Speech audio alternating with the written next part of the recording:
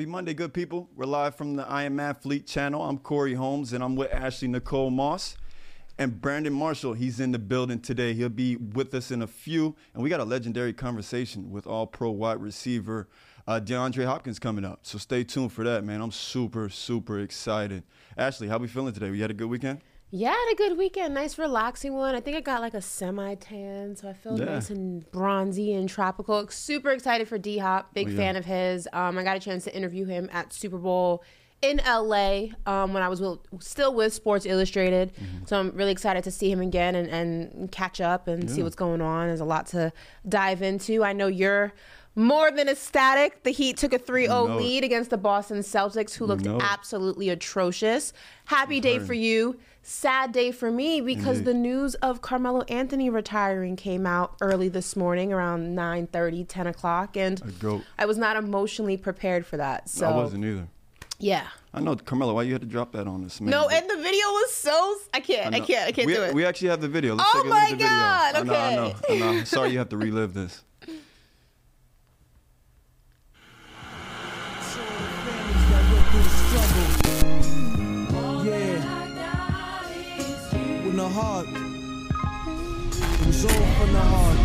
I remember the days when I had nothing, just a ball on the court and a dream of something more. But basketball was my outlet. My purpose was strong, my communities, the cities I represented with pride, and the fans that supported me along the way. I am forever grateful for those people and places, because they made me, Carmelo Anthony. But now the time has come for me to say goodbye. To the court where I made my name, to the game that gave me purpose and pride. But this bittersweet goodbye to the NBA, I'm excited about what the future holds for me. When people ask what I believe my legacy is, it's not my feats on the court that come to mind, nor the awards or praise, because my story has always been more than basketball. My legacy, my son, it's in you. I will forever continue through you, because the time has come for you to carry this torch. So Kai, chase your dreams. Let nothing hold you back. Let nothing intervene. My legacy, now and forever, lives on through you. And I'll always be proud of all that you do. Peace. We got to keep it real with reality, and reality gonna keep it real with us. I remember them days. Oh my goodness. Oh my God. Oh. I think I almost shed a tear myself. Wow. That was a lot. That was a lot. You know what I loved about it? Like, he didn't make it all about himself either. It was almost like he passed on the torch to his son all in that same video. But Carmelo, he's a legend, dude. He's a legend. Yeah, is he a Hall of Famer, though? Is he a first ballot Hall of Famer? Absolutely. I mean, this is I'm emotional for a oh my God, I didn't wear waterproof mascara today. Hold on a second. Oh Lord. This is emotional for me for a multitude of reasons. I mean, when Kobe retired, God rest his soul, like, it was very hard for me. I make no secret, Kobe, AI were the reasons I fell in love with the game of basketball. And Carmelo is also up there for me. He's one of my all-time favorite players for a very long time, my favorite player. He's, Brooklyn born. He played for the Knicks, went to Syracuse, won Syracuse a national championship, brought the Knicks out of the dark ages, if you will. We didn't win with him, but we won in so many other aspects. We were back on a national platform. What Carmelo meant for the New York Knicks, the city of New York, was just huge. And I mean, watching that, I remember when Kyan was a baby and he would be at the games, mostly when Melo was a Denver Nugget, but he was still such a young kid when, Melo was playing for the Knicks, and to see that torch being passed to him and see so much of Carmelo's face in him in that still shot when he's watching his dad's highlights was, it was really, really sad. I mean, it's beautiful, but it's also sad. I wish that Carmelo was able to go out a little bit differently. I still think that, he didn't get a fair shot towards the end of his career in the NBA. But I mean, absolutely a Hall of Famer. I mean, just to read off some of the accolades that he has for people who are unfamiliar, I mean, let's just talk about 10-time All-Star, 6-time All-NBA, 3-time gold medalist, scoring champion, NBA 75th anniversary team. I mean, Melo is, by definition, a Hall of Famer. It was a privilege being able to watch his career from the beginning to the end. Forever a fan, and this is a really, really sad. I was not emotionally prepared for this at all. They came out of left field, this video, but it was a beautiful, beautiful way to say goodbye to the game. And I haven't shed a tear like that since I saw, remember Kobe when he did Dear Basketball? Oh man, that was a lot too. Oh my God. Can we just do the regular retirements? Like, I'm out. Like, they can't, the videos, I can't do it. It was well put together. Now, you mentioned all those accolades, right? Carmelo Anthony, not to mention 9th all-time on the scoring list as well. So absolutely a legend. You mentioned that he went to Syracuse. When I was a kid, I had the Syracuse Carmelo Anthony jersey. I had the Denver Nuggets Carmelo Anthony jersey. I wish I had gotten the Knicks, Carmelo Anthony jersey. But of course, I'm a Heat fan, and I was a Heat fan growing up. So I don't know if I could sport the Knicks jersey. But Carmelo Anthony, legend, honestly. Do you think they'll retire? I mean, on that point, do you think they'll retire all of his numbers? They should. I mean, listen, I know that usually it's for guys who bring championships to the city, but I think that, when it comes to Carmelo, he brought so much more. Not so much more. He brought something different to the city of New York. Like I said, he made the team relevant again. For a very long time, nobody was talking about the Knicks. Carmelo got that. And when Stoudemire was there, yes, but it took Carmelo to really push it over the edge. And I remember his first game in the Garden when they announced him, and the lights in the Garden went dim and it was black and blue and orange lights everywhere, and they started playing I'm Coming Home. And it was really cool. I'm getting goosebumps now just thinking about it, because I know Baltimore claims him and he is a Baltimore kid, but Brooklyn had him first. So it was really dope for him to come back and come full circle to the city of New York where, it first began for him. And just thinking about that moment gives me chills. It was dope, but absolutely they should retire it. Carmelo did a lot for the New York Knicks. And if I had a vote, he would get my vote to hang it in the rafters for sure. And also in Denver. Yeah. Now, if you remember from the I Am Athlete episode with Paul Pierce, he said that Carmelo Anthony was the toughest person he ever guarded. I mean, that says a lot coming from Paul Pierce. Carmelo Anthony, he's that dude. He's that dude, man. It was a wonderful career. I mean, to your point, we wish we could have seen a couple more years from him. I feel like he probably has some more in the tank. He probably feels that he has some more in the tank, but it was just time. And like we saw in that video, it's time to pass the torch on, to the younger generation. His son, I'm interested to see what his son does. He's good. Dope, man. Kiyan is just like everything that was fantastic about Melo, but better. I mean, and it's cool because you see it with, Bronny, you see it with Bryce. I mean, I know everyone's on the Bronny train right now, but Bryce is a monster.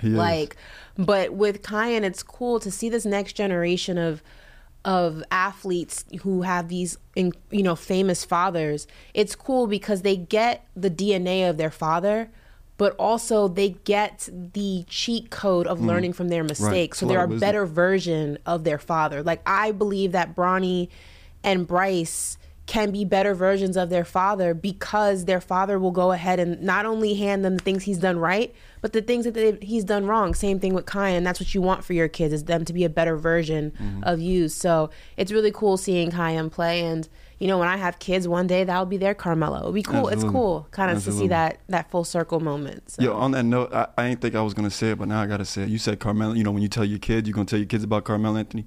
My firstborn son will be named Carmelo Anthony.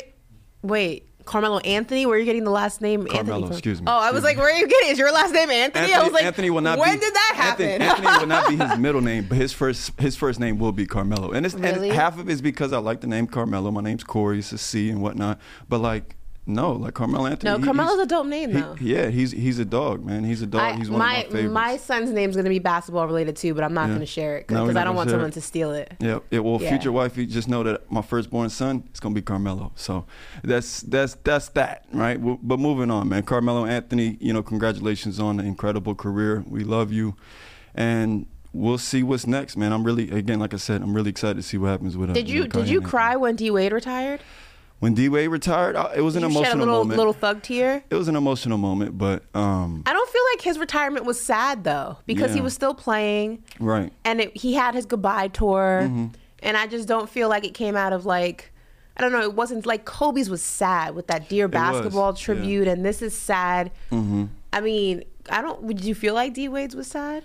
Yeah, I don't know. I feel like it might not like resonate or sit with me as much as just as the Carmelo Anthony retirement did. Again, emotional moment. I mean, he's a Heat legend, right? Yeah. Like he's a Heat legend.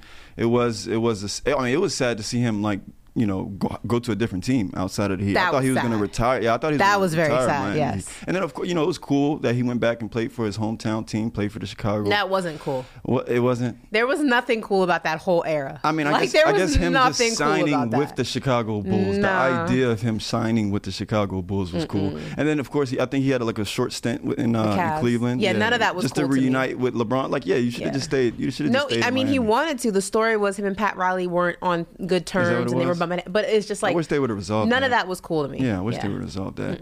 Well, speaking of the Miami Heat, they got it done last night. Sure did. My goodness, the Boston Celtics have now fallen into an 0-3 hole to the Heat. Do you remember what the odds were for the Heat 3%. to make it to the finals? Yeah, it was 3%. That was before Game 1. And then after they won Game 1, I think they only bumped it up to, 13%?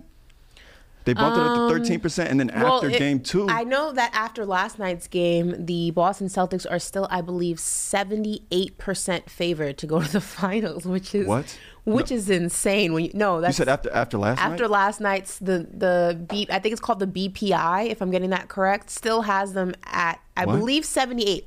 Let's do a range, 75 to 78. Woo, you can fact check me. Yeah, I'm saying, NBA Central put out the screenshot last night. I don't know who's doing the math, but they're just as bad at math as I am, because that's insane. The odds are probably greater for them to get swept. Like I want. What are those numbers? What are numbers for the Celtics to get swept? I don't know. Let me take my bias out of this. What did you see from the game last night? In terms of Miami or in terms of Boston? I really want to talk about Boston because the Heat, we know the Heat as being a consistent team, right? They're going to give you, good defense, good effort on that end of the floor, and then you're going to get, 15 to 20 points from one of the role players. You're going to get, what's crazy is that last night, Jimmy Butler and Bam Adebayo didn't even need to do anything. I think Jimmy Butler finished with like 16 points, Bam finished with 14 points, and it was the others, was Gabe Vincent, right? He had 29 points in last night's game. But yeah, what did you see from the Celtics side? A few things. Mazzulla, no shade, but he's just out of his range when it comes to coaching against Eric Spoelstra. It's just a complete mismatch. I know the joke is that he says that he watches The Town 4 times a week. He probably should have been watching a little bit more film. Right. It's just the locker room. Those guys do not respond to him. For whatever reason, something has transpired from the regular season to this point that he has lost the locker room. But I can't even put that loss on him completely last night. Jason and Jalen just don't look like superstars. They don't look like a tandem that has been so powerful and successful during the regular season. They look like guys who have just started playing with each other. They also at moments look like guys who don't even like each other. The team just looks like a team that has no familiarity with each other whatsoever. I'm not quite sure. Teams lose. Teams that are supposed to be top seeded teams lose in the playoffs all the time. Look at the Milwaukee Bucks. Your Miami Heat took them out, right? I'm not so concerned with the fact that Boston is losing. I'm concerned with how they're losing. This is a team that was a top seed in their conference the entire season. Yeah. This is a team that at one point was the top seed in their conference. To see them implode like this is astronomically alarming. Like, you don't even see a fragment of the team that was rocking and rolling during the regular season. You don't even see a fragment of a team. I would have more respect for this Boston team if it was much more like the 76ers series or the Atlanta series, where it's like they're going back and forth. There's some fight there. You know what I mean? It's just like they don't care. It's just they have lost any will to compete. And I think that's what the most alarming thing is you can always put forth effort, and I just don't see the effort from them anymore. And that's the concerning thing. Yeah, it was a lack thereof of simply that, just effort last night. The Heat, first number 8 seed, right, to beat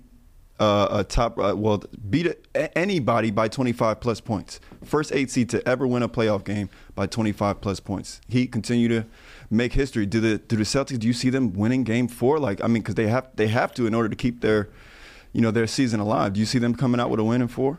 I think the series is over, but I do think they win in 4 because I think there's a semblance of pride left there. I think, Jaylen Brown, they asked him, what the situation was, how he felt about it. He said, this is embarrassing. I don't see them allowing themselves to get swept.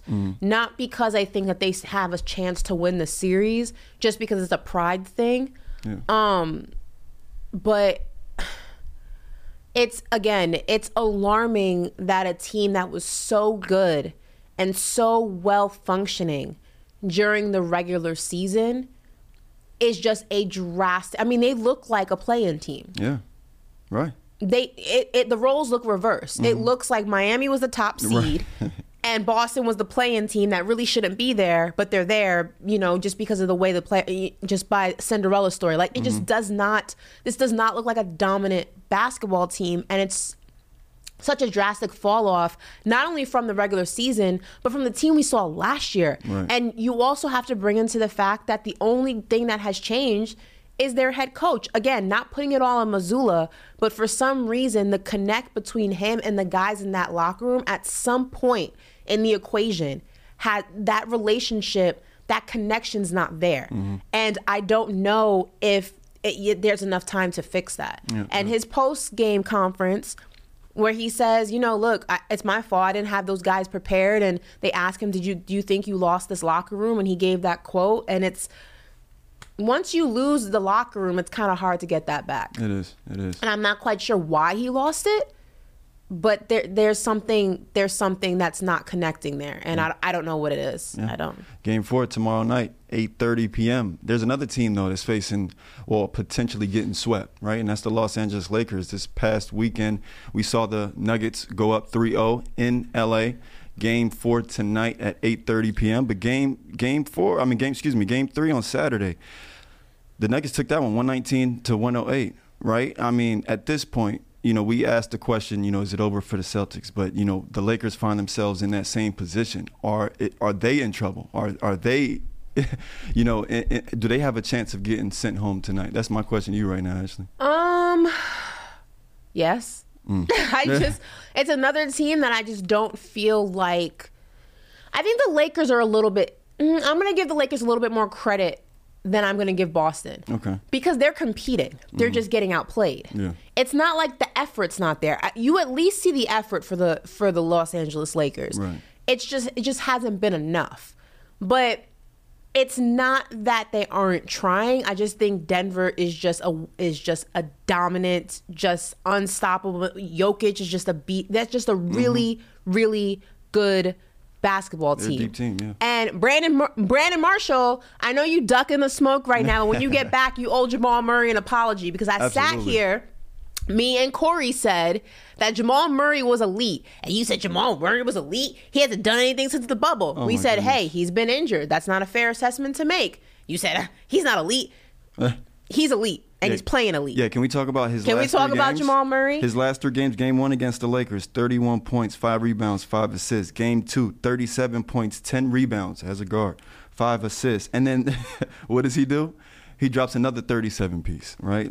And then adds another 7 rebounds, 6 assists. He's playing at a high level. And that's what makes this a Denver team dangerous, because you got Jokic, who's obviously a 2-time MVP, he's playing like it, this year. And then you got Jamal Murray. And that's not to mention all of the others, right? Aaron Gordon.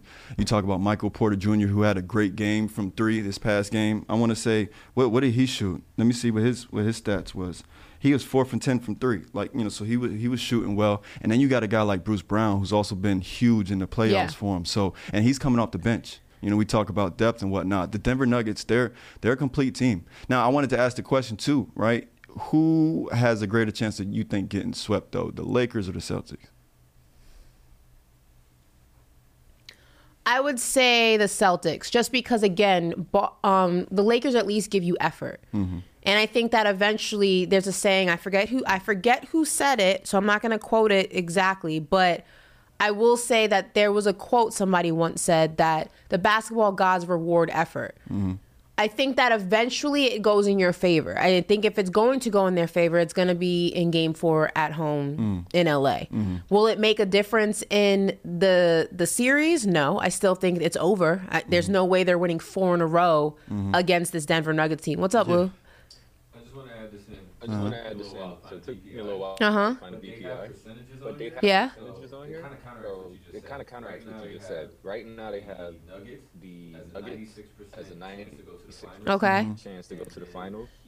And the Heat, I believe, are... Oh, they switched it. Last night that was not the case. Now that makes sense. They switched Put some it. respect on the Heat's name. But We got the screenshot, ESPN. Don't try to play it. We have the Celtics are screenshot. 25. Yeah. So they still have a higher chance than they still have a Yeah, wow, yeah, and they're on the road too. Oh, well, I mean, I'm talking about their current situation. I mean, they're both in bad situations if we're being honest. But nah, interesting. I mean, LeBron James though, like you got to imagine he's gonna have a big game tonight, right? Like He has to. I mean, listen, Anthony Davis, D'Angelo Russell, LeBron, all of them. That starting 5 is pivotal in making sure that they're able to go ahead and win this game. Because here's the thing, the starting 5 of the Denver Nuggets is proven and they're strong. And this is one of the things that I was talking about with Brandon, is that at this point they're not going deep into their bench, right? They're playing a 7-man rotation. So they're really only playing 2 bench players. But that makes all the difference, and it also makes all the difference when you have a supporting cast, a strong starting 5. The Lakers don't have as strong a starting 5 as the Denver Nuggets. They have some bench players who can go ahead and get hot. right.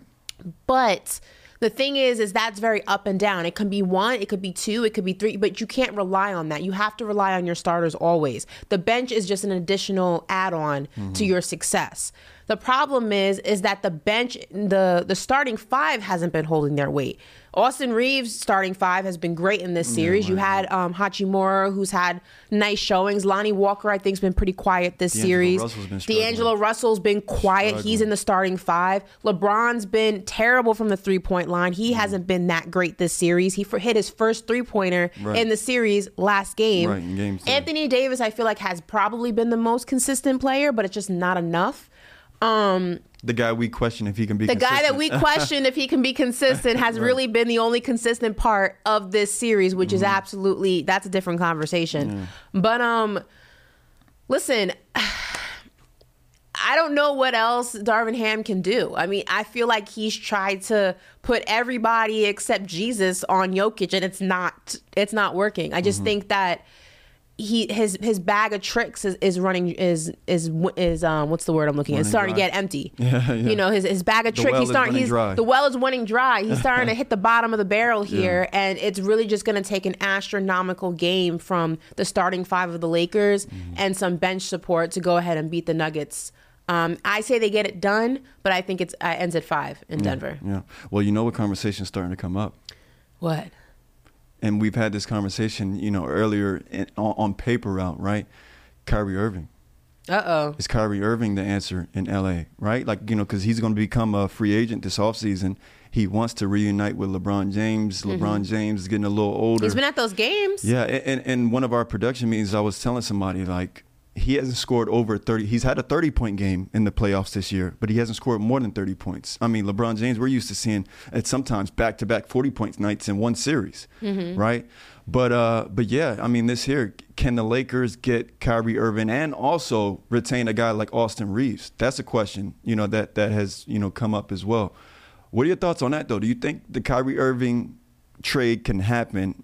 Can they retain somebody, guy like Austin Reeves? And do you think that would be the answer to everything in LA? They better, because LeBron James and Kyrie Irving with no support is not enough. Right, I know. It'll be his sons all over again, right? It's just not enough. So if you can go ahead and maintain a nice supporting cast, and Austin Reeves is a guy that you can depend on and has proven to be a guy you can depend on not only in the regular season, but also when it counts the most in the playoffs.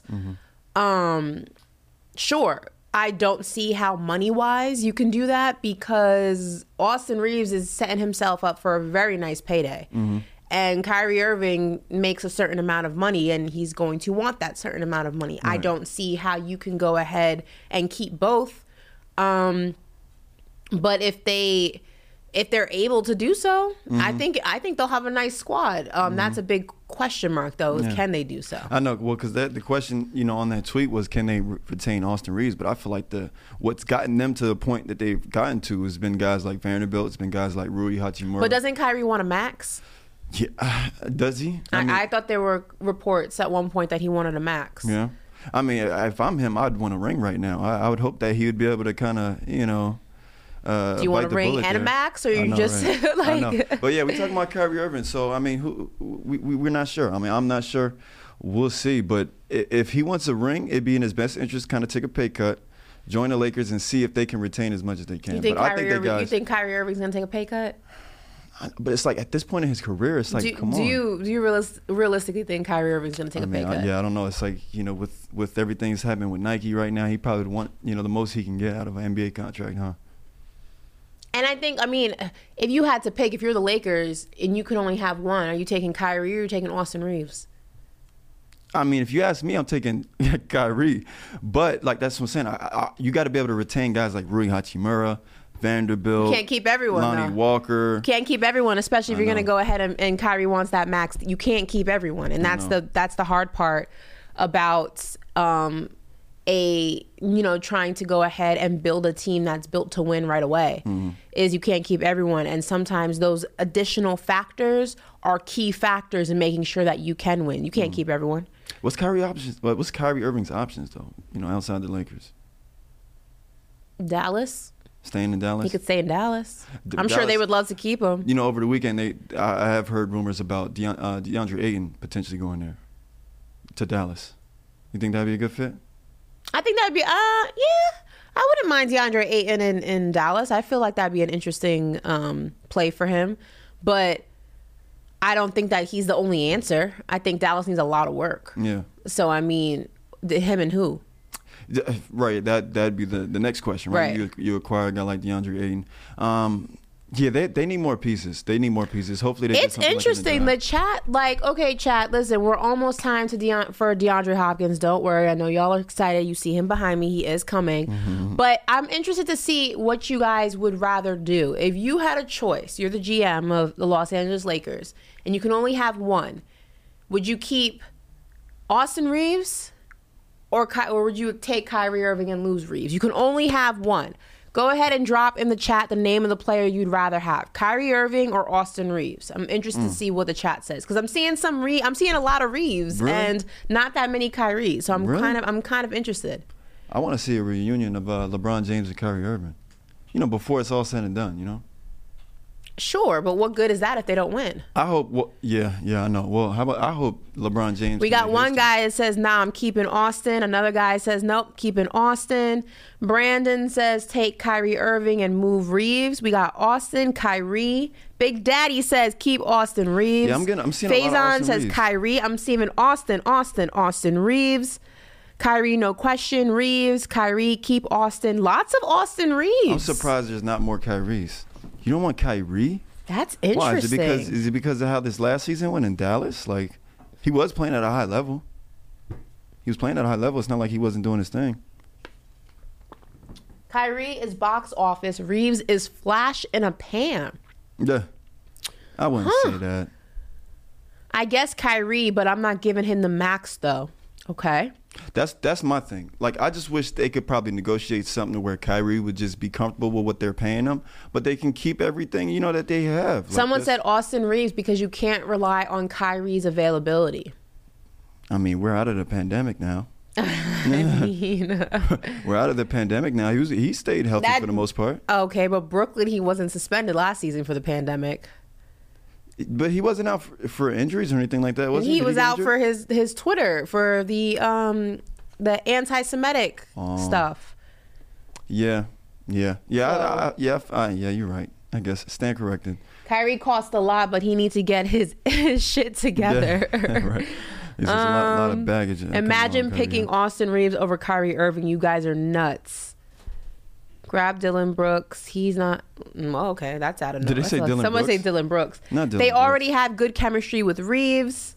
Reeves will be great, but clock is ticking on Braun. Gotta take Kyrie. Understandable. That's understandable. LeBron's not getting any younger. Yeah. I know. We might need somebody in addition to them too. Brandon Marshall just walked into the building just in time to go ahead and issue an apology to Jamal Murray. Everyone clap it up for Yes. Brandon Marshall. Yes, right on time. Brandon Marshall Absolutely in the right on building time. just in time to go ahead and issue Why would you an do that? apology to not only the Denver Nuggets, but also Yep. Jamal Murray. Just say, I'm sorry, Jamal. Three We don't have- straight we don't have back-to-back time. 30 Just point say, games. I'm sorry, Jamal. We don't have time. You- D- right D-Hop. there. D-Hop is waiting for us. Say, I'm sorry, Jamal. The fans want you to want an apology for Hey, Jamal listen. Murray. Listen. Here's what I would say. I didn't say he wasn't good. What I said was he disappeared since the bubble. Okay. You're right. Like, look, he's in his bag right now. He's playing definitely phenomenal showed up. basketball. So I'm gonna give you your flowers. You did a phenomenal job. You overcame adversity. You overcame obstacles. That he did. Right. And he's playing at an extremely high level. Salute to your boy. Absolutely, I'll give him that. Say, I'm sorry, Jamal. I can't do that. Say, I'm 'Cause not sorry, I didn't say Jamal. anything You wrong. need a word for I word. didn't say anything wrong. We Te- and the fans in the chat need it word for word. I am sorry, Jamal Murray, for saying that you were not that guy. He.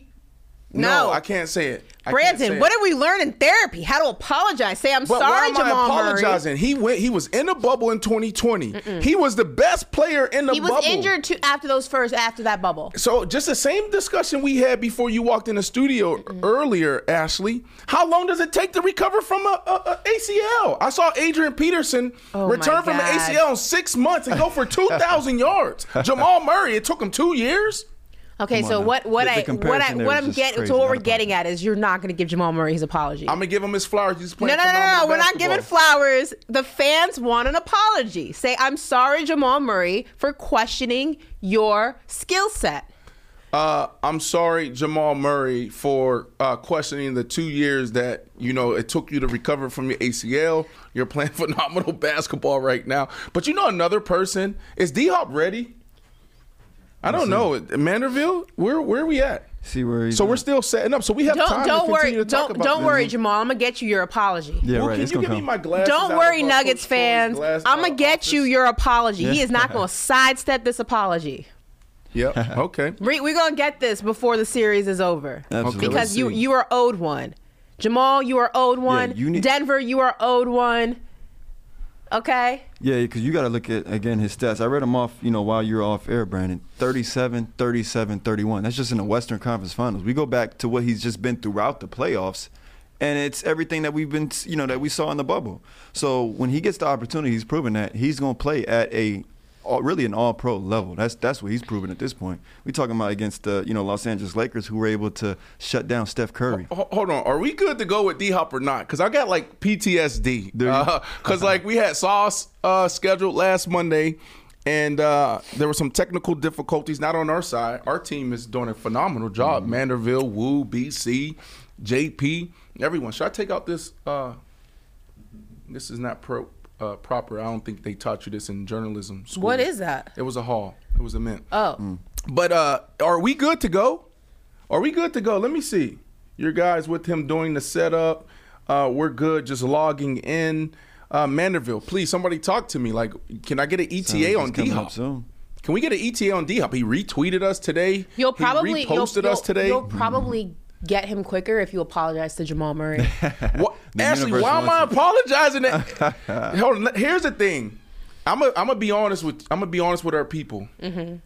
So boom, we got a whole group chat, and I'm like, yo, here's the rundown for the week, right? Because Ashley, I'm gonna be honest too with this. Sometimes she be leaving me on the island with booking guests. And so, like, boom, this weekend I'm like, you come on, am I lying? So this weekend I'm like, not a booker, but I don't think I'm that's not. last time I checked. So anyways, I sent out like, yo, we have like these huge opportunities this week. And Ashley's like, well, what about basketball? She said, well, since we last met, there were so many games played. There's so much that happened. you were more excited to talk about basketball than sit down with all these other potential guests. That's not true. I just said that I like when Stat comes on, especially after eventful NBA weekend, and just asked if there was a way we were going to have both on the show. That's all I asked. What was wrong with that? Why do you want me to apologize? Because you sat on this set and you said that Jamal Murray wasn't elite and he hasn't done anything since the bubble. And when we explained to you that's because he's been injured, you still said he's not that guy. Now he's playing against the Lakers, who you said were going to go to the finals, who are not going to the finals, by the way. I'm just going to go ahead and put that out there. Is it over yet? It's over. That's not happening. And you still won't offer this man an apology. Now I'm just concerned, and I just don't understand why. That's all. I just want an explanation. All right, let's be clear here. Okay. Was the criticism necessary? I stole this from Shaq. Was it necessary? Was it real? It was wrong. How was it wrong? It was so wrong. Listen, tell me this. He's playing phenomenal basketball right now. The last 6 games, I would say. Phenomenal. We're talking about at an elite level. I'm not talking about just being good, just being wide open and knocking down a shot. I'm talking about creating his own shot, playing big in clutch moments, playing big down the stretch. That's only been 6 games maybe, right? Wrong. At elite level. At elite level. Talk to him, consistently. Corey. So here's what I want to say. So where are you getting these numbers from? Oh my God! Yeah. Tell me in a season. Tell me in a season where we talked about Jamal Murray this season, where it was like, yo, Jamal Murray is on like a rage right now. He's on a streak right now. Tell me, Brandon, was it in January? Was it in February? Was it in March? I remember talking about Dame Lillard. I remember talking about Steph Curry. I remember talking about Giannis Embiid. I even remember talking a little bit about James Harden. I don't remember talking about Jamal Murray in the season. Help me out, Ashley. Are you being for real right now? You want to get out on? Are you Corey? Go ahead, run. Are you being serious right now? Ashley. Are you being serious? Are you being funny? Or are you being serious? Because if you're being funny, I'll joke around with you. But if you're being dead serious, I'm very concerned. Do you understand what I'm saying? I have right now? no idea what you're talking about. Like, are you being for real? Let me slow down, take the emotion out of it, because when I get emotional, that's when I lose people. Okay. We got D-Hop. So we have D-Hop here. So good. Now I can get out of this situation. You got saved by D-Hop because you were about to get cooked. Wow, you were about to get cooked. Here we go. Ladies and gentlemen, allow me to introduce you to an absolute icon in the world of football, none other than the remarkable Deandre Hopkins. We've been waiting on our guy.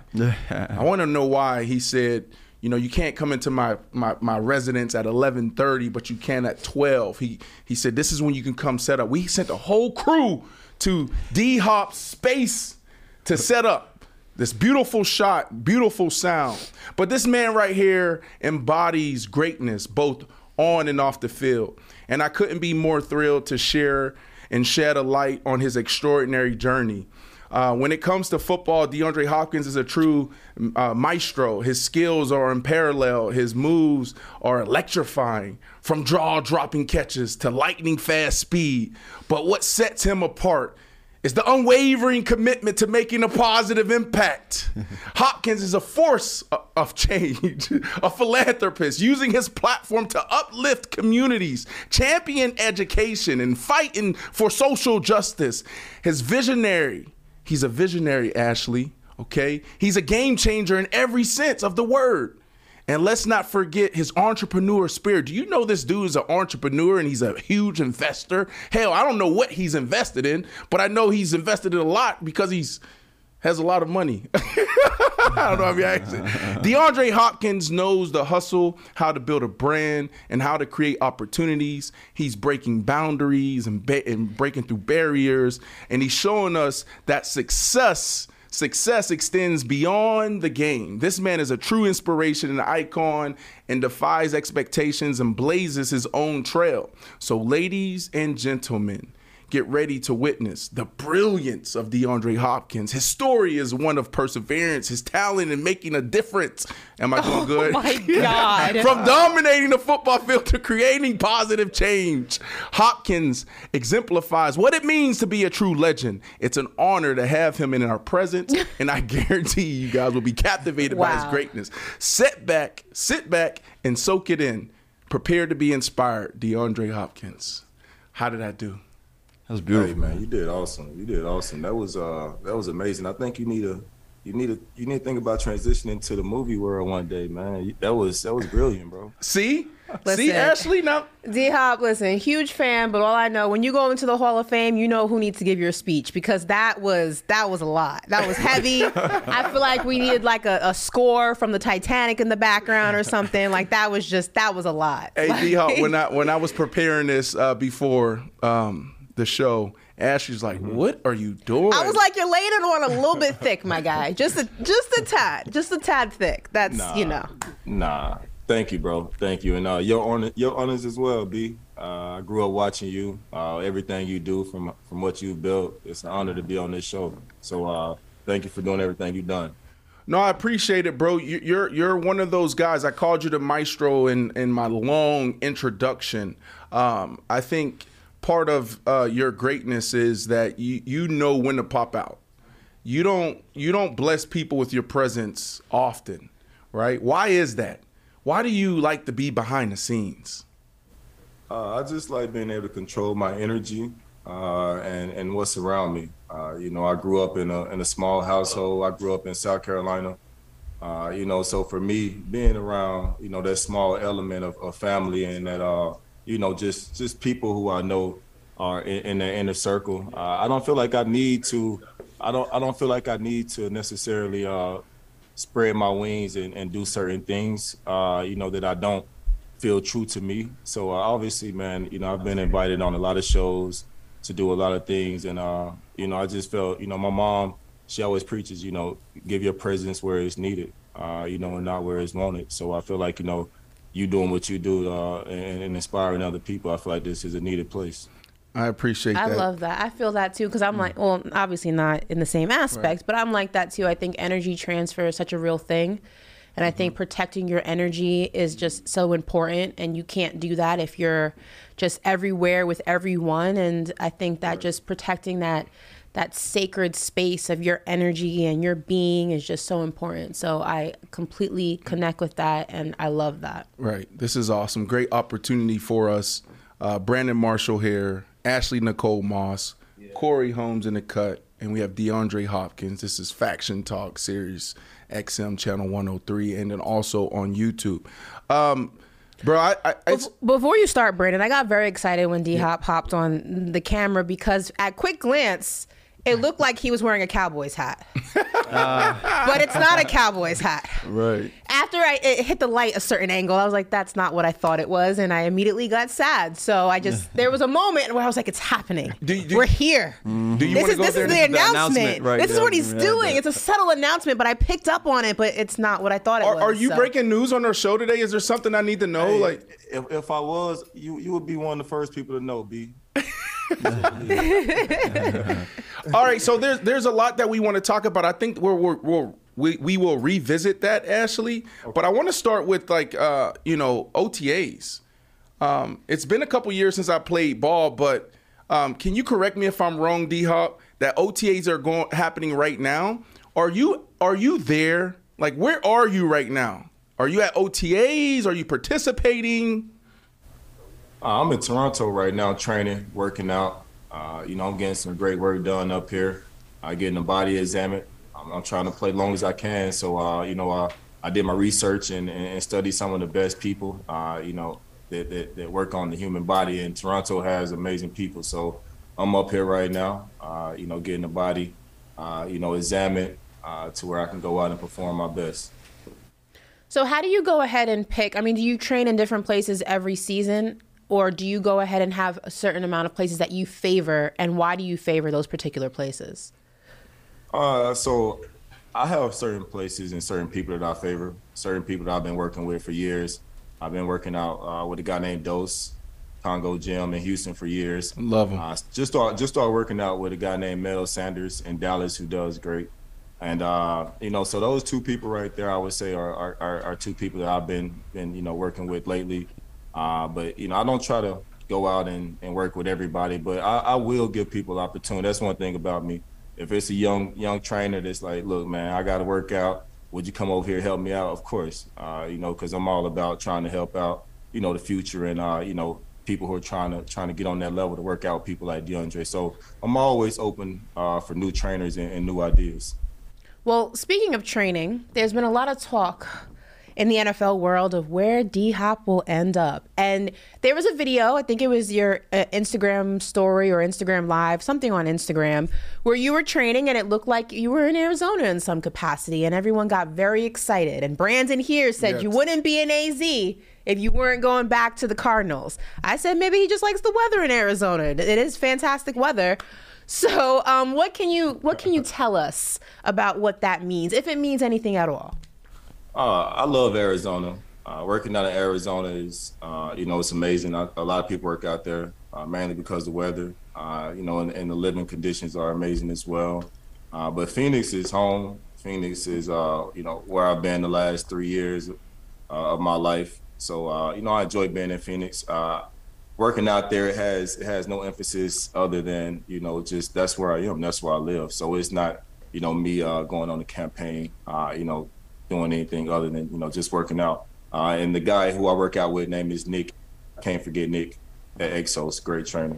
That's right. Yeah, and that's what Ashley was talking about. Obviously, you've been a huge topic in football and in sports over the last 3-4 months, right? Like half a year, yeah. From everything that we hear and everything that we're reading is that the Arizona Cardinals have been trying to trade you away, right? Shopping you since January, but it hasn't happened.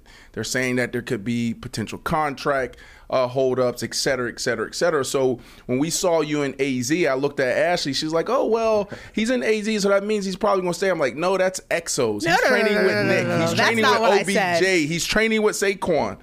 You said that. I didn't say that. Ashley, come on, Ashley. That's not what I said. I said maybe he likes the weather, and Brandon said he wouldn't be in AZ if he wasn't going back to the Cardinals. Right. You said it backwards. Can you walk us through this journey as an athlete, right, in the off season? Because a lot of us, when we come in, it's frowned upon when you're not there, and then it comes a point in your career, like year 5, year 6, where you're like, man, I could get better and I can do more if I'm actually at my facility with my trainer in the off season. So, is that where you're at in your career? Is that why you're not a part of OTAs right now? Yeah, and I think you made a good point there. I advise all young athletes. I don't know how it is in NBA, but in NFL, to go to the voluntary stuff. Early in your career, even later in your career, if it makes sense for you.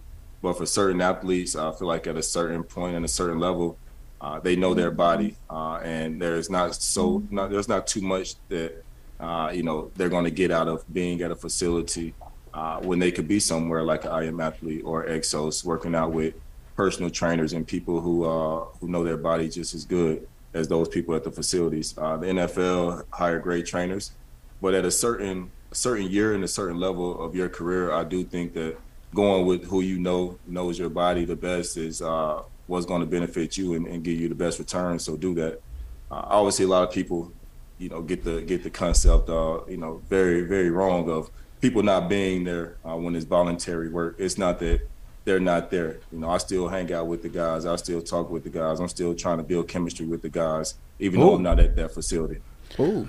Well, I mean, we spoke about this a little bit during the Lamar Jackson saga, and, Brandon and I went back and forth about this. First of all, Cardinal fans want you back in Arizona.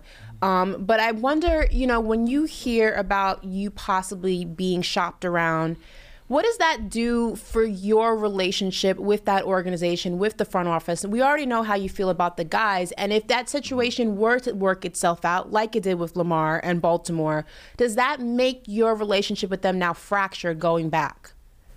For me, no. I have no ego. This is a business. This is a professional sport. People have jobs to do. Obviously there's a new regime. There's new head coaches, new GMs. They come in and out every year, a sports team. So for me, understanding and knowing the business, I can't go into it with an ego. Hearing rumors of me being traded or shopped around, that does nothing for me far as making me feel some kind of way towards that team. Have you heard of any of the teams that made the call? We heard the Patriots, like any other teams that reached out to the Patriots that you're aware of? I mean, the Cardinals, excuse me. Of course, yeah. I've heard a lot of rumors and of people calling. I would definitely say the Patriots are one of the teams. Obviously, I would say the Bills are one of those teams that I heard. I didn't have direct conversation or but just seeing, what's on Twitter, what's on Instagram, you got to pay attention to some of those things. What other team? Really, those are the only two teams that I paid attention to. That I was like, all right, let me see if social media is right. How do you feel about blue and silver? Just out of curiosity. He likes it. You like that? Do you like that colorway? Do you feel like that's something you'd be comfortable wearing on Sundays, Mondays, and sometime Thursday? I love no state tax is my favorite. So I still live in Houston, Texas. So well, so listen. I like any. Your name also got thrown into the mix during Lamar and that Baltimore saga again, and it was reported that you and Odell Beckham were two names that Lamar threw out there and said, if you guys want to make me happy and you want me back, this is what I want. He got Odell. The Baltimore Ravens reportedly said, we can't afford to get you both. In a perfect world, if you were able to make that situation work, would you? Would that be intriguing to you? Did you hear about Lamar's request? I love Lamar Jackson. Lamar Jackson is one of my favorite athletes, and since I've been watching sports, I'm a sports fan. So I was watching Lamar when he played Clemson, my alumni, and I was like, who is this kid? So I've been a fan of Lamar for a long time. So obviously he's one of the greats, and I would be lying to sit here and say, it wouldn't be an honor one day, if my career allows me to play that long, to play with a great guy and a great quarterback like Lamar. Or, with Tom Brady, I was like, I want to play with a Tom Brady. I'm a receiver. Marsh, you know how it is. As That's a receiver, right. You want to play with some of the best quarterbacks, that's out there. And Lamar is obviously one of those.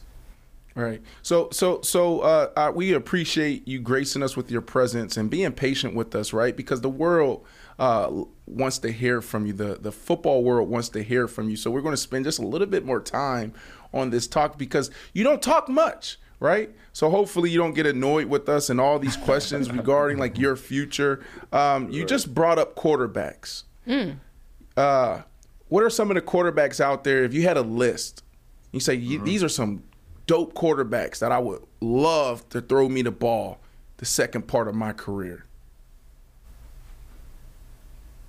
Oh, that's a good question. I would have to say one of my favorite quarterbacks that I've been watching since he came in the league is Josh Allen. Josh Allen, he reminds me of an old school or of a new school Andrew Luck. And I love Josh Allen, Jalen Hurts. Man, he's Houston kid, your dog, Jalen. Number 3, who I would love to have a ball thrown by. Patrick Mahomes, obviously. Ooh, Number 4, I'm gonna have to go with. I gotta go with the underdog, man. The people, not a lot of people respect this guy, but as a throwing quarterback, Lamar Jackson, obviously. And number 5. Number 5, that's a good one. That's a good question. Number 5. Dak Prescott? I like Dak Prescott. Any of these young rookie quarterbacks stand out to you? Do you want to catch a ball from a young player? Are you past that point in your career? Like some guys out there. Yeah, I'm past that point in my career. But I heard that the quarterback we got from Houston is pretty good. I like him. My grandfather was sending me his highlights on YouTube. But my number 5 quarterback, man, because it's some good quarterbacks out there that's young and good. I'm gonna have to go with Man, I'm gonna have to go with my dude to San Diego or the Chargers. Herbert. I'm gonna have to Justin go with Herbert. Man. Justin Herbert. Yeah, All right, I have to go with Herbert. I'm going to take the training wheels off of this so we can push the conversation forward. What the hell is happening in AZ? What do you want, right? This is our opportunity just to have this conversation, you know, and just move forward. Like, where are you at in your career? And I'm going to say this, right? I asked the New York Jets for my release. Don't trade me, just release me, right? I wanted to control my future, okay? And so when I did that, I sat down with a few family friends and a few family members and my agent. I said, okay, what am I looking for at this point in my career, right? I wanted a championship organization. And so what made this championship organization, D-Hop, was a good ownership, stability in management, a championship quarterback, a good defense, and another receiver on the other side, because I was like 32, 33, and I'm like, yo, if I can get a receiver on the other side, it's going to take pressure off of me, and I can still dominate and still do my thing and contribute at a high level. So for you, what is happening? What do you want, and what are you looking forward to? What I want is stable management upstairs. I think that's something that I haven't really had, past couple years in my career, coming from Houston to being in Arizona. So I've been through 3 to 4 GMs in my career. So a stable management, a QB who loves the game, a QB who, brings everybody on board with him and pushes not just himself, but, people around him. I don't need a great QB. I've done it with subpar QBs, just a QB who loves the game like I do. And a great defense. I think defense wins championships. For me, I think that's the key. You got to have a great defense. You got to have a great D-line. And obviously, just like you said, you meet with people. I have a council of friends who are not just my friends, but, they're my business managers as well. So, we go in depth about these things, and that's why I love this process. I love this game. It teaches you a lot. And, for me, that's it. Great management, QB who loves the game, and a great defense. So out of those 3 things that you mentioned currently in Arizona, how many of them would you say exist? This is Monty's first year as a GM. But, from what I understand and from me talking to Monty, I think that Arizona is in good hands. So I can't speak on much. He hasn't really been the GM longer, that much longer, other than, this year. Obviously, he came from the Patriots, but I would say our defense in Arizona is good. We got Budda Baker, Isaiah Simmons. Budda Baker asked for a trade, I thought.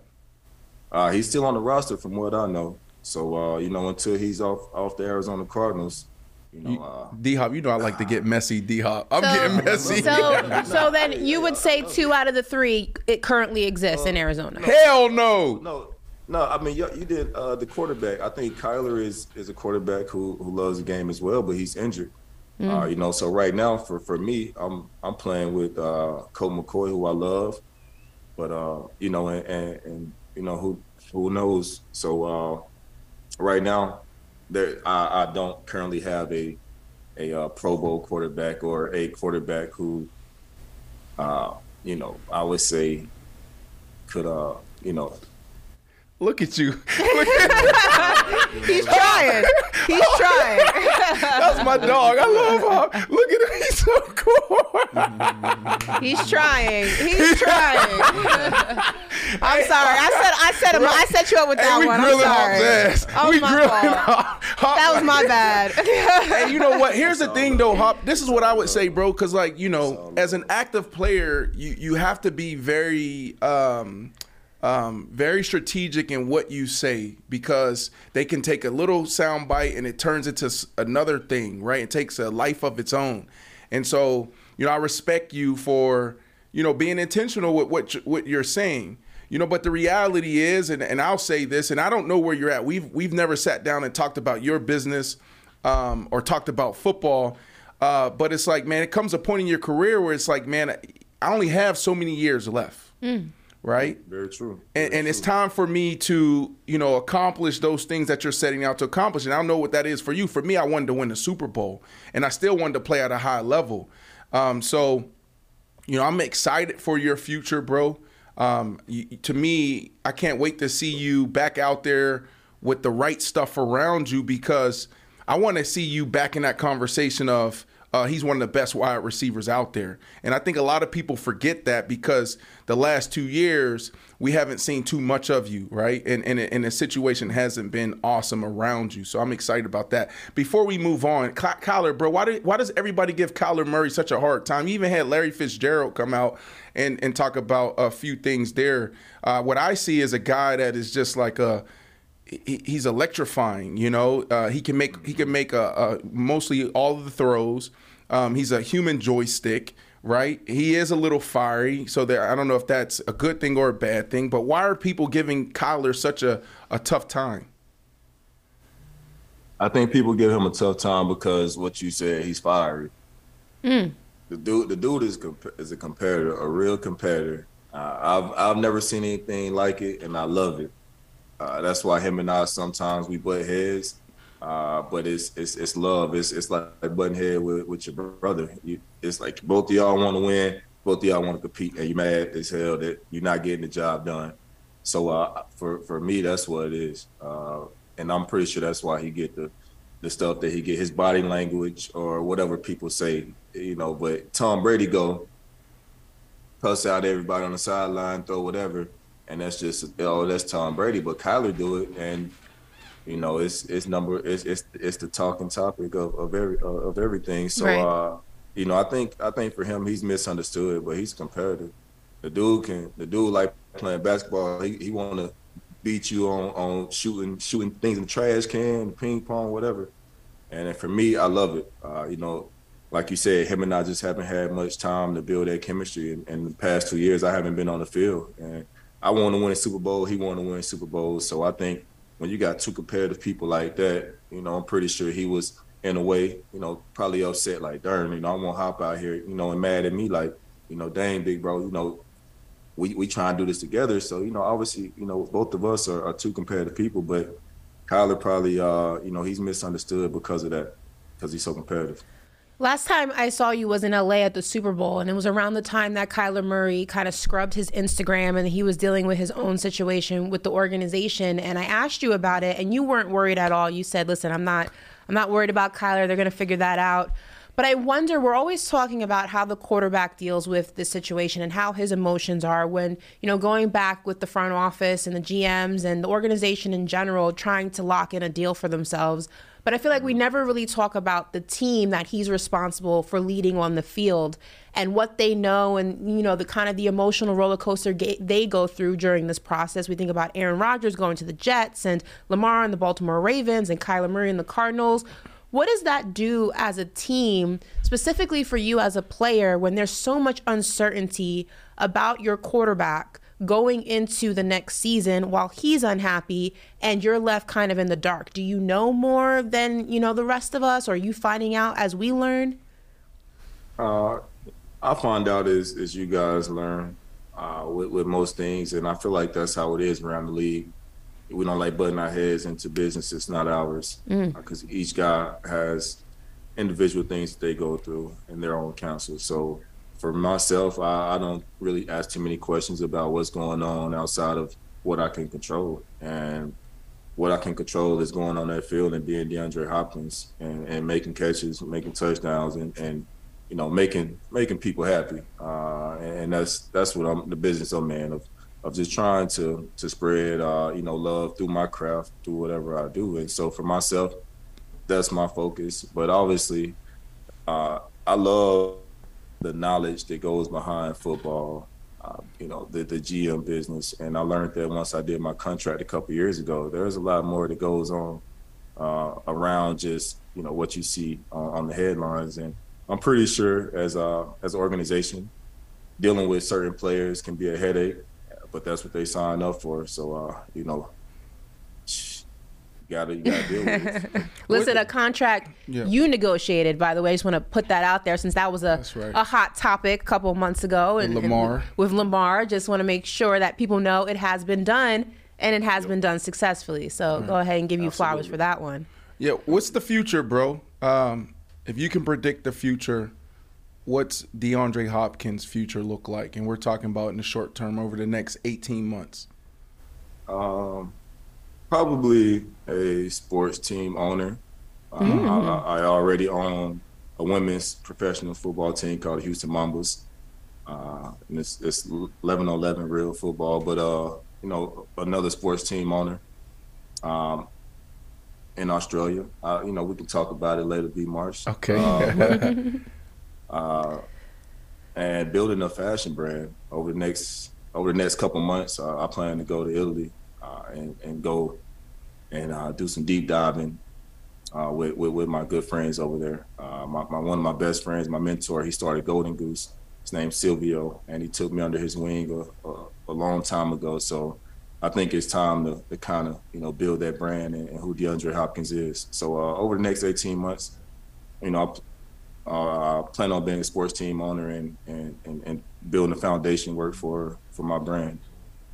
I mean, fashion, Brandon. Did you see D-Hop walk the runway? I know Corey. Fear of God show. Like here, one of our partners and co-hosts on our show, our daily show. We have Corey here. Corey, I know you wanted to talk a little bit about the fashion side of things. Well, Ashley just said it, right? We saw you in the Fear of God fashion show not too long ago. Isn't that correct? How was that experience for you? Man, that was amazing. That was a different level of feelings. You know, just being part of something where somebody created, and you know, before you walk up there, he's looking at the finest thing he can see to make sure it's right. But man, it was a blessing. Jerry is creative. He's one of the best doing it. So thank you, Jerry, for allowing me to walk in the show. But you know, I wish more athletes would definitely you know, have the opportunity to do that, because we're in the fashion. We're the ones pushing the culture as well. You know, now, I gotta ask though, D-Hop. Yeah, no. I gotta ask though, was that intentional? Was it intentional that the first brand that we saw you rock the runway in was Fear of God? You know, we saw the viral video of you, of course, from way back when you was going at it with D'Angelo Hall. He told him, "I fear God." So I thought it was kind of ironic. Only person I fear. He said, "I fear God, boy." I thought that was kind of ironic that you did that with Fear of God. It was very intentional, and I try to do things strategically like that. I could have walked some shows before, but Jerry is a guy that I've been talking to and building a relationship with outside of just fashion and sports. You know, just you know, a friendship. So Jerry and I, we've been connected for a while, and you know, we knew this day was coming. Awesome. What's more nerve-wracking, running out of the tunnel for Sunday Night Football, or getting ready to walk the runway at LA Fashion Week? Before you keep that on the back of your mind, we're gonna go to break, and then we're gonna come back and get your answer. Okay? We are back with D-Hop, DeAndre Hopkins. I'm not going to give a whole sequilicky. Sequilicky, is that the word? That's I don't right. know. There you go, that Brandon Marshall gave. But I feel like that was a good intro. Now, before the break, I asked him what was more nerve-wracking, running out of the tunnel on Sunday Night Football with the bright lights, or getting ready to walk the runway, which can be pretty long. I don't know if you guys have ever walked a runway. I have. Mm-hmm. They're pretty long, and it's very nerve-wracking. So, D-Hop, which one got your nerves rattled a little bit more? The runway. The football game, I know what I'm doing, but the runway, that was different. And like you said, it's a lot that goes on before people see that show. That's good. I actually did Rip the Runway. You guys probably too young to remember that. Y'all know what Rip the Runway was? Of course. Come on. You know. Ashley, do you know what it is? I believe, if I'm remembering what it is, I think, wasn't it like when they got, like, it was during New York Fashion Week, That's right? right. And they get people. BET used to do it. Yes. Yeah, how'd that experience go? You know what? It was interesting for me because, like, there was a lot of naked women in the back. They're models, so yeah. I know, so I wasn't expecting that, and I was like, "Damn!" Like, you know, you walk back there, and I'm like, "Don't look." Oh my God, D-Hop, I don't know if you experienced the same thing, but I did a great job. I stayed a professional. I didn't look, but they were just there, like boobs in your face, booty in your face. I'm sure that was a very tough experience for you, Brandon. D-Hop, listen, in Europe coming up, in Paris, we have Men's Fashion Week coming up, or Fashion Month, as some people like to call it. What are some of the brands you're most excited, to see their new collections? Like, what are your favorite brands right now? Some of my favorite brands might not be in Paris runway. Smaller brands, Le Pair, L-E-P-E-R-E. I love what Le Pair is doing right now. You guys should check that out. Golden Goose, obviously, and Golden Goose, I love what they do, but they don't have a runway. Yeah. They believe that the people are the runway models, which is why I love that brand. But those two, but who I'm looking forward, I always love just the big brands. Balenciaga, they do some dope stuff. Gucci, Louis Vuitton, obviously Tom Brown. So those, I like just the way they go, because they do stuff that you would not wear, but it's still art and it's still cool to see. Hop, I draw inspiration from architecture. I draw inspiration, from watching, like shows, and I'll look at all the details. It's on the production side. Where do you draw inspiration? Is the first part of my question. And two, when you talk about your own fashion brand, right? Like, what do you envision your runway show looking like and your show looking like? So I draw inspiration from artists, Deborah Roberts, Robert Hodge, even some old school artists. And also I just love getting out and walking around in nature and looking at architectural buildings and furniture. So I actually, designed a lot of furniture in my house. So I've kind of been into it for a couple of years.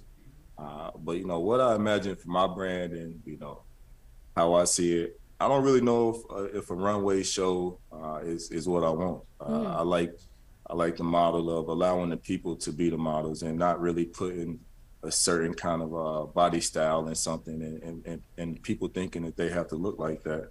Even though, shout out to the amazing models who do that. Most Americans are a certain size, and most people who live in other places aren't that modelless, body type. So for me, I don't really know if I would have a runway show. If anything, my runway show would be something where people are in the streets and, it's very natural. I like that. That's what I envision myself and my brand being. What's your personal style? Like me, I tend to lean more towards minimalism. I don't really like a lot of color. I like structure. I like straight lines. If I do baggy bottoms, a tight top, or vice versa. Some people like color. Some people like patterns. What do you tend to lean more towards? Hold on, is this true, B. Marsh? It's true. I'm always either in, listen, ask him. I'm either in black, gray, beige. I like more straight lines, minimalism. I'm not a big color person. It's not my Ashley's thing. fly, bro. And that's part of our brand. So I am athlete. Like I always say, we live in the intersection between sports and culture. And when I say culture, it's more like hip hop.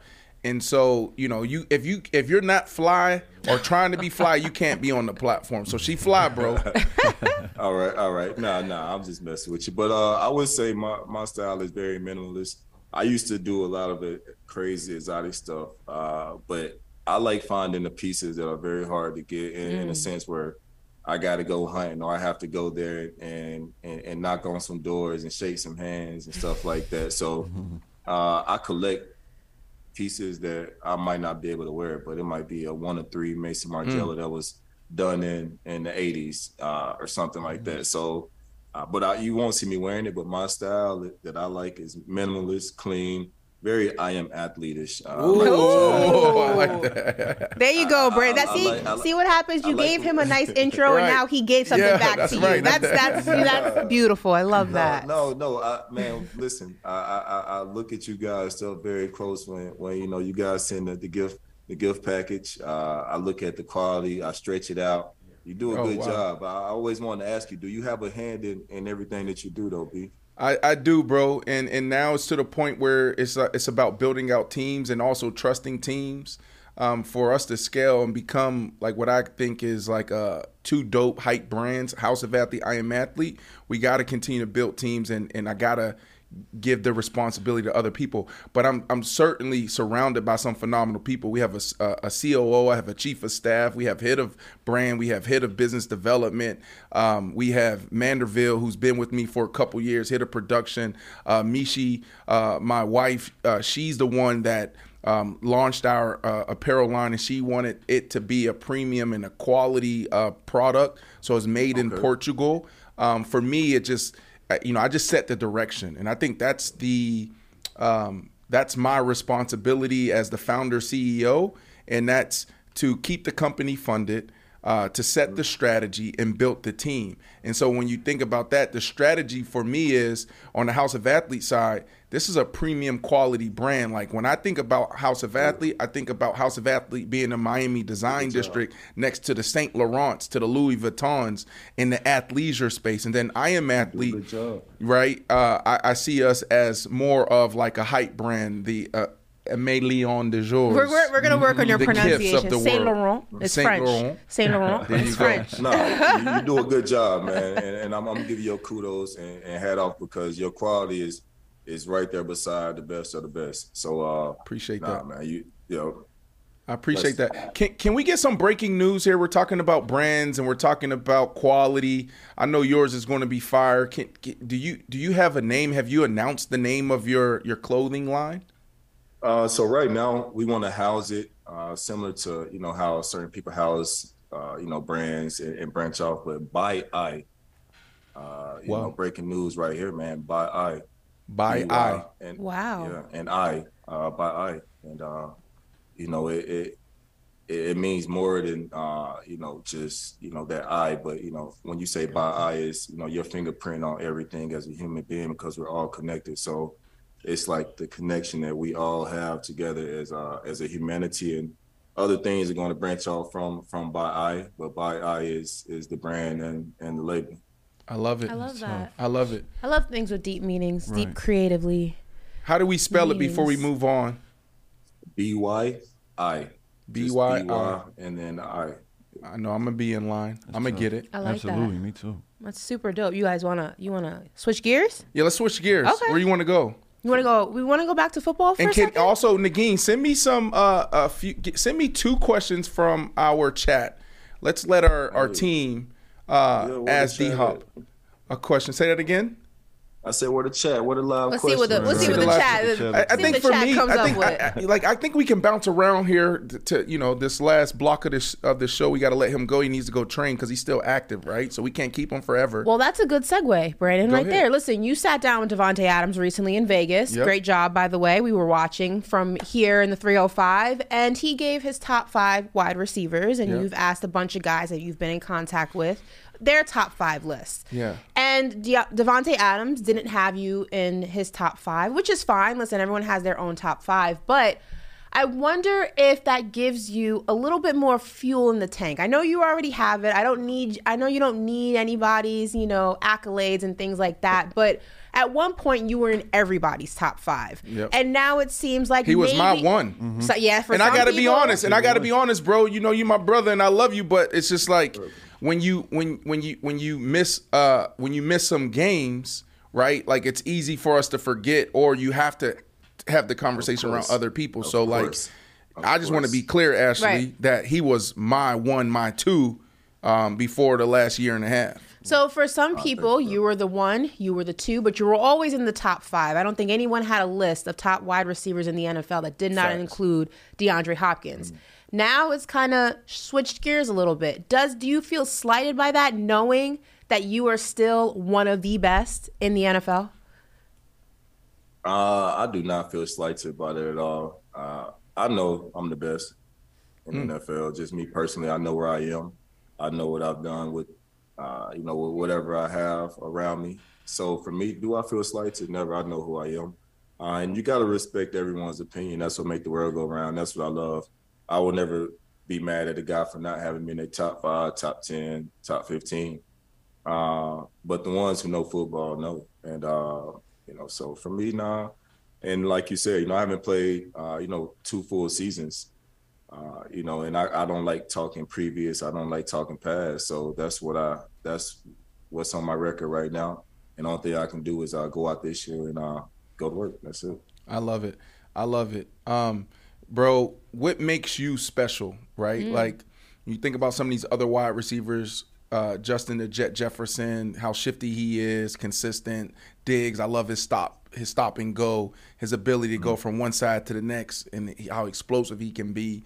Obviously, you got Devontae Adams, who we just talked about. But when we talk about D-Hop, I'm a follow up after you if you don't cover it. But what makes you special? I feel like I know the answer, but I hope he says it. Go ahead. What makes me special is having one of the lowest drop rates since I've been playing in the NFL. Hands, baby. And those are things that on paper that, being in someone's list, what's on paper doesn't lie when I'm on the field. Yeah. So for me, having the lowest drop rate in the NFL, I don't know if it's top 3, top 2, top 1, maybe past couple years. For me, it's my hands. And not just that, it's my mindset, it's my mentality. I can line up inside, I can line up outside, and I've proven that last year before. I can play really pretty much anywhere, and I would say, not just not that, but the mindset to be successful and be in this league for 11 years, going on 11 years. You have to have a certain mindset, and I feel like yourself, you had that. And Ryan Fitzpatrick used to tell me about you and how about you and how him and you used to just communicate. He was like, man, B. Marshall was a dog, but he was also just mentally very different than a lot of receivers that he played with. So I feel like that's what separates guys like myself and others. That's right. And that's why I appreciate that. And that's why I always have you at the top of my list. And that's why I'm excited. It's going to be a fun year. Is because, like, the way I look at it, bro, we can talk about speed, we can talk about hands, we can talk about stop and go routes, all of that stuff. But when the game's on the line, right, and it's mano-a-mano, who's going to come down with the ball, who's going to win? And that's mindset, that's hands, that's everything you covered. But to me, it's like that dog mindset that we have. Stephon Diggs have that. I don't care if you got 2-3 people if he has 2-3 people on him, he's coming down with the ball, right? And that's what I love about D-Hop's game. And the game's been missing it. I don't know if there's a receiver that has your type of mindset. Maybe A.J. Brown, right? Like, there's some great receivers, but I'm talking about just nasty dogs out there like that. Diggs is like that. But, man, we've seen you make some amazing catches in the biggest moments. Ashley, I don't know if you have anything else, but there's some interesting questions. I like this question here from Dimitri. I don't want to mess up your last name, so I'm going to skip over it. He says, what philosophies do you study to help develop your mindsets? I study I really don't like speaking on too much, religion and stuff like that. But I studied Hinduism a little bit, and I felt like that kind of helped my mindset of meditating and, just kind of being at ease when I'm out there at the highest level. So that's something I studied, a little Hinduism, and I read a couple books over the past couple years, and since I've been playing to help that as well. I love that. All right, well, let's stay right there. Learning more about who you are. This is from Psalm, I believe. Psalm. Mm-hmm. Yep, this is from Psalm. What do you want your next fan base? Make sure you listen to the question clearly. What do you want your next fan base to know about you? And this is from Psalm, bro. This is not from me. This is from Psalm, bro. Like, I ain't that messy.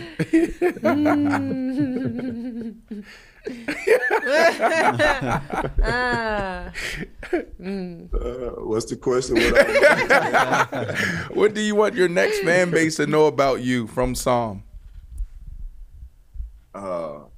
So my next fan base, my life after football. I like that. My next fan base will know that, like B. Mar said, I'm a dog. I'm a go-getter. I don't complain. Try to make everybody around me better, and you're gonna get somebody who's the most competitive guy on the field. Okay. I like these questions. Whatever field that is. Here we go. Could be the fashion field, the business field. We have time for two more questions because D-Hop has an amazing workout that he has to attend to. I do like these questions. We're fresh off from Mother's Day, and a lot of fans just want to know, how is your mom doing? Simple as that. Oh, Mom's doing good. My mom is doing amazing. Go check out her Instagram, Sabrina Greenlee. My mom is 100% blind, but if you look at her social media and you talk to her, you would think that she can see everything. She's fly too, so my mom is spreading good energy. She has a domestic violence charity that her and I both work on, and it's behind the scenes, daily grinding every day. It's work.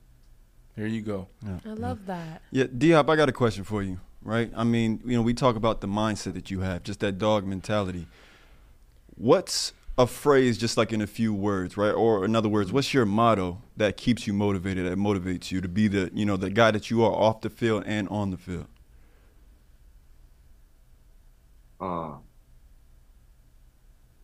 Honestly, my motto, man, I hate to say this, but it's not just one word, but it's having a lot of people in my family that are not here, having loved ones that are gone. Mm-hmm. So my motto is, I feel pushed by a lot of family members that have left this life early, that would love to be here enjoying this with me. So my motto, I always smile and I try to, be present, try to, put out good energy because because of that, I had a lot of loved ones who were my age or younger, tragically, are not here. So that's my motto, man. Just, enjoying this life because, man, you got to enjoy this life while you're here. This life is very, very short. Love it. Really quick but powerful answers here. Okay. Toughest thing you've ever dealt with and how you overcame it. Toughest thing I dealt with was my mom being blind, being assaulted. How I overcame it. I overcame it by reading. I overcame it by finding the right mentors and the right people to listen to in life. What's the best advice you've ever received? Best advice I ever received was hang around people who you want to be like. My mom always said, gangsters hang out with gangsters and lawyers hang out with lawyers. Yeah, that's mama. Yeah, I know that's right. Worst advice? Worst advice was from my first financial advisor that I fired my first year in the NFL. He told me to spend a certain amount of money every month, or that I could spend a certain amount of money every month. But I did the math on it, and my contract and spending that amount of money didn't work. And he didn't give me another plan to make money. Wow. That's simple. Insane. All right. Everybody in the chat says this is the last one from me. Guilty pleasure. What's your guilty pleasure? My guilty pleasure is cookies, late night. Eating cookies. I'm a cookie fanatic. I like baking. So I've been on a gluten-free wave lately, but eating cookies after 10 o'clock is not good for me. I do the same, but I go ahead and I'll take the burden. It's cool, whatever. All right. Brandon, before we let you go ahead and close it out, it is Mental Health Awareness Month, and we like to do check-ins with each other, with the viewers, and on a scale of 1 through 10, with everything going on in your life right now, training, the uncertainty of where you're going to be, family stuff, business stuff, the things we see, the things we don't see, on a scale of 1 through 10, where are you? On a scale of 1 to 10, I am great. What's your scale? So 10 is the best, and 1 is you're not doing that great. Yeah, we need. Okay, you need okay. I'm gonna be honest. I am at a 10. I am at peace with myself. I am at peace with life. I'm in a good place. My kids, my family. This is an exciting part of my life. I'm going on my 11th year in the NFL, but body wise, I feel great, and I feel like it's starting to come together. So for me, I couldn't be more excited about my future. D-Hop, we love you. You are the maestro. I think Maestro. There's the maestro. Mastro's the restaurant. Same thing. But there's so much to learn from you, bro. I wish we had more time. We have to do a part 2 here, maybe in the next 6 months or so. There's so much we can dive into. But we just want to thank you, and we'll see you in the football season. We don't know what colors you're going to be wearing, but we know you're going to – you do? Blue and silver. Blue and silver? Listen, let's make this bet. Me and Ashley like to bet. So you say blue and silver. That's just me manifesting. He's going to be in Buffalo. Him and Stephon Diggs. Oh, you say he put the point. Ah! There it is. I like the manifestation. I like the. Yeah. Let's go, Buffalo. He's manifesting Buffalo. I'm gonna manifest Dallas. We love you, bro. Go get your workout in, man. Hey, love y'all. Thank y'all. All right, yo, that's D-Hop, man. Ashley, quick recap. How you feel? I feel good. You said Mastros? Maestro. Maestro. You know what Mastros is, Yeah, right? it's the food place. Yeah, it's the restaurant. You like I love Mastros. Mastros is one of my favorite restaurants. Dang. Yeah, that butter cake. Right. I just got chills going down my back. You know what, Ashley? My takeaway from our conversation with D-Hop is that there's so much more to D-Hop. Yeah. But he is a microcosm of so many other athletes, right? Like on the surface, you see the competitor. On the surface, you see this phenomenal wide receiver that makes these amazing catches year after year after year. But our athletes are so complex, and there's so many layers to them. You know, he talked about, he tried to tap in a little bit on religion, the books that he reads, even his demeanor, right? Like, that's the biggest takeaway is like, man, when you really see people, sometimes you really don't know. He has a very calming energy, a very calming, just tranquil, just at peace, just centered energy, which is not something I feel like you would expect from athletes, but specifically football players, because the sport is so the opposite of that. But it's a nice surprise when someone has that just ability to kind of flip that switch. Yep. And just be a completely different version of who they are on the field, you know? That was dope. Listen, guys, we're going to continue to do this. We have a lot going on with the platform. We got Corey coming in with his squeakiness. Come on, brother. You got to put some WD-40 on this game. Like, come on, what is going on over here? But we have so much going on with the platform. You have Paper Route Monday through Thursday, every single day live on YouTube. SiriusXM, Faction Talk, Channel 103. We'll continue to push forward with our weekly show. We're ramping up for the football season, so we have some amazing things planned there. But I'm really excited about going live in studio or having guys Zoom in, right? Because that gives us an opportunity to touch more people, right? And learn from more guys and more of our female athletes. We got to do more of that. Like, when's the last time we had a female athlete on? It's been a while. It's been a while. Last was Lisa Leslie, right? Yep, that's right. I reached out to somebody. Yeah? I reached out to like 5 people. How'd that go? Really good. I heard some names. that I liked. Yeah? Well, let's not throw them out. I'm not. That's why I said I heard some names that I liked. That's the end of my sentence. Oh, okay. All right. It's kind of where I was going to end. Corey, what jumped out to you? We were just recapping our conversation with D-Hop. Anything that stood out to you?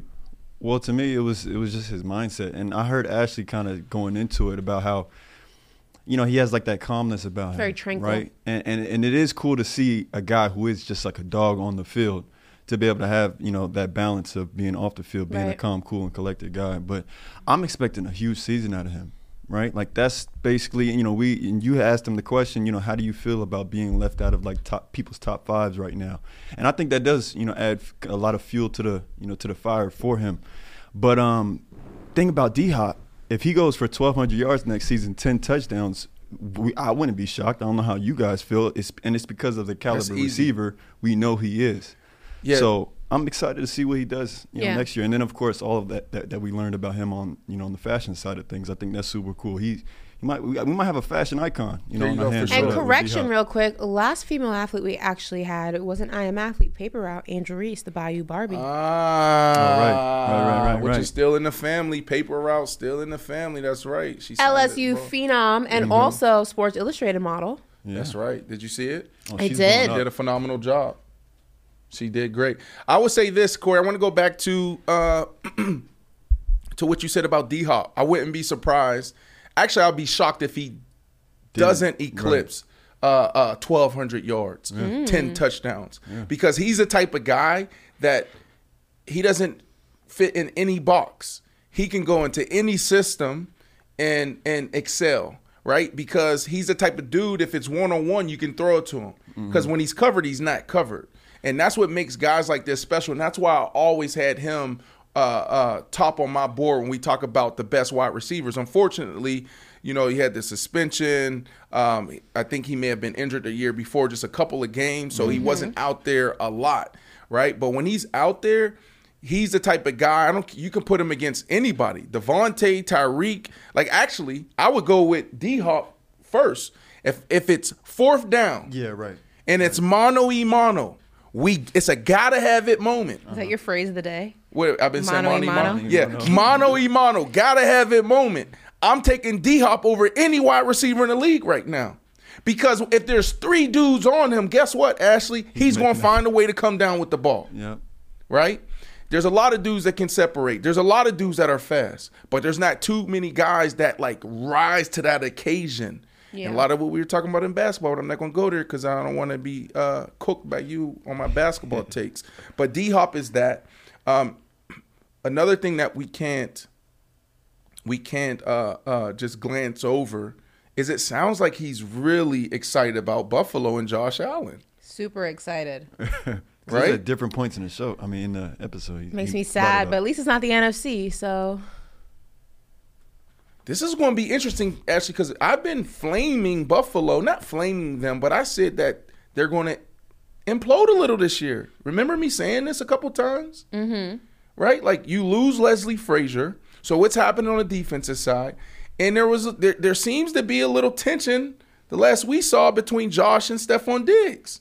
Diggs, he's not there in the offseason program. We just seen a viral video of him and Trayvon in the backyard training, which it's not a shocker for me because we talked about this with D-Hop, where at this point in his career, it hurts going back to these offseason programs. And why am I saying this to those out there that's watching? It's trash. It's cookie cutter. If I walk into the facility and there's 90 guys in the locker room and there's 4 trainers, really good trainers in the medical room, the training room, and then there's 4 strength and conditioning coaches that's really good. You have some interns. How the hell are you going to customize a program for me? I want to get faster. I want to jump higher.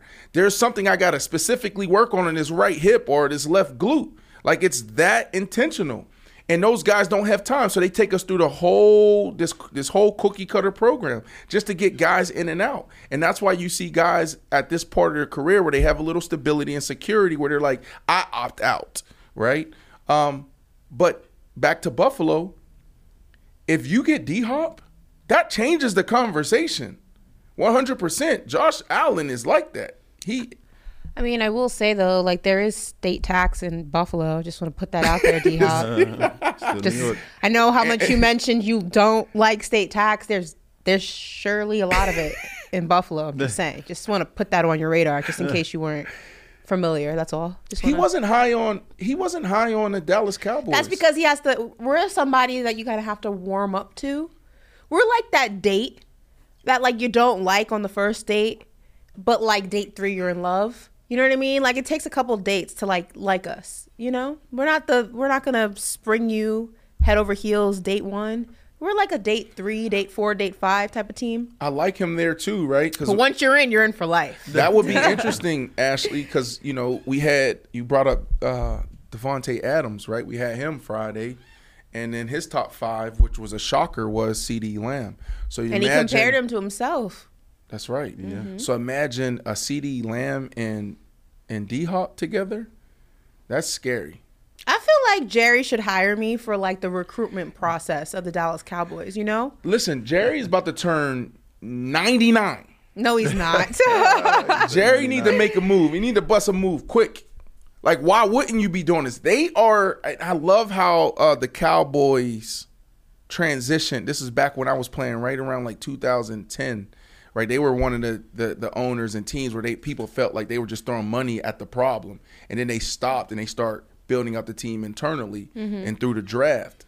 And so they haven't really made too many crazy big splashes like what you expect them to do. They don't do, but this feels good to me. I feel like the Dallas Cowboys should absolutely find a way to pursue D-Hop. Yeah, for sure. I'm just saying I wouldn't mind. I'll do it for free too. I'll work as a recruiter as the head recruiter for the Dallas Cowboys for 100% no cost. 100% no Just cost. for All just game tickets. All right, put your big literally board do together. Give me the top. Give me 3 players that you're going after first. I mean, first of all, number 1 on my list, Deandre Hopkins. Okay. I'm getting Zeke back. Okay.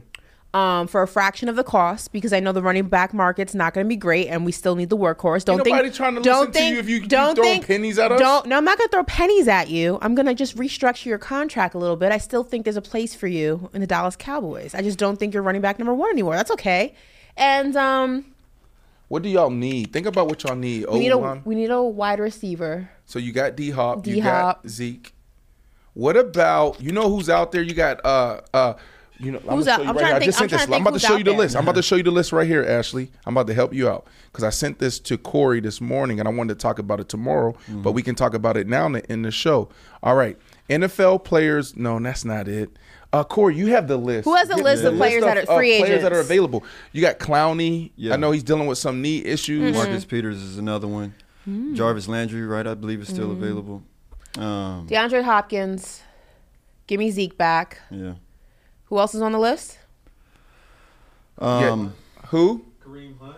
Kareem Hunt. That could be interesting. Kareem Hunt would be interesting. But then you have to do away with Zeke. You can't bring them both in. I know. Right. Kareem Hunt would be You interesting. have the big boy from Leonard Fournette. No, not high on Fournette. Yeah, Jadeveon Clowney, I brought up him. Leonard Floyd's another one. Leonard Frank Clark is another one. Oh. Yeah. No, Marcus Peters. I mentioned Marcus Peters. Frank Clark, though? Frank Clark? That might be a good addition. That'd be a real good addition. Yeah. Yeah, just send me out there, Jerry. Come on. I will do this for you. Free of charge. You won't have to pay me a dime. Just give me just season tickets. Wow. That's it. That's all I want. Right. I will get everybody that you need for the Dallas Cowboys.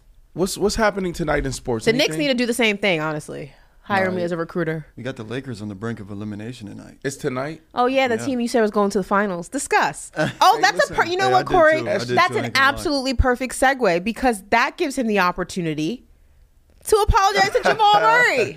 We're back here. No, we're not back Here we are again. Jamal Murray. They gave him the solo. No, we're not here. Jamal Murray apologies. It's not. We're not there. Listen, you still can't tell me any moment throughout the year where we celebrated Jamal Murray as this superstar, this elite guy. Can you please help me? Maybe you, Corey. What's that? What did you need help with? Any moment, when you're elite, we talk about you. Yeah.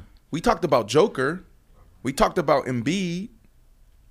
Hell, we even talked about KD, and he barely played this year. We talked about Devin Booker. We talked about LeBron James. We talked about AD. Okay, I'm sorry. When did we talk about Jamal Murray? Who is we? Who is we? The sports world. No, everybody want to jump on the Jamal Murray bandwagon. That's because he plays in Denver and he happened to be playing with what was going to be the 3-time reigning MVP who was averaging a triple-double. Right. When it comes to having that conversation versus Jamal Murray, who do you think is going to get more headlines? Let's be honest. Let's act like we've been here before. Yeah, but we can still say, you know what?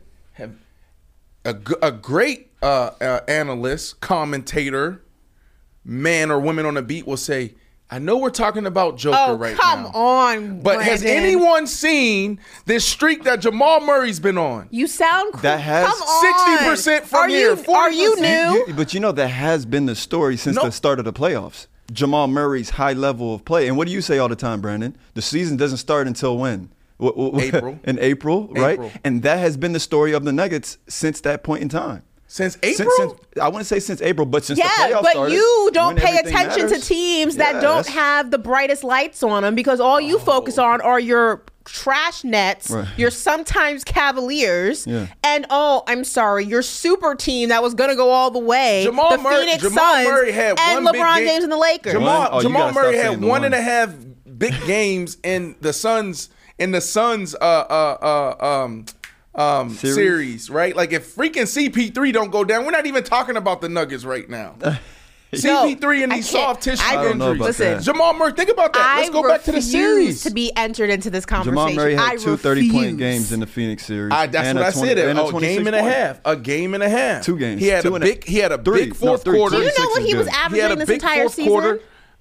22 points. No, I ain't gonna lie. He averages like 16, 17 points during the regular season. But he's elite. Hold on. He's elite. But we're not just looking at what he was averaging, his efficiency, and look at it from after the All-Star now break. we want to do Well, that's the efficiency. point. Ashley, they said that Jamal Murray had the largest increase of points per game average from the regular season to the Right. to the postseason. His efficiency has only increased from the start of the season to the playoffs. Consistency on my When it team. matters. And when it matters the most. I need to know what I'm getting every single night. You Night are in and getting night what out. you're getting every You single just night. said, you just Jamal Murray. said the whole season he averaged 16 points, and then the last couple of weeks, then he turns it up. From the start of the season Yeah. to the brink of the playoffs. When I say brink, I'm talking March, April, and now into the playoffs. His efficiency and consistency has only increased, which makes him a pivotal part of the Denver that they're Nuggets on. So you said success. he's elite, right? That's what you said. In the playoffs, he's absolutely he's elite. being No, elite. he's elite. He's elite. Jamal Murray at his best 100% is elite. So he's top 15?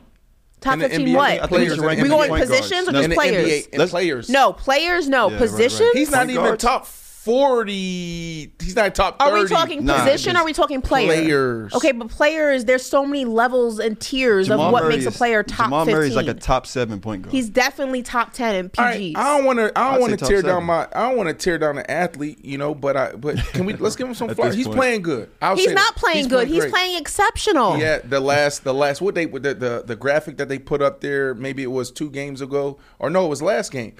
The last 3 quarters is what they put up there. That's what they put up there. They ain't say the last 3 series. They ain't say the playoffs. They said the last 3 quarters, he's been exceptional. So you're saying Jamal Murray's has been exceptional for 3 quarters of basketball this series?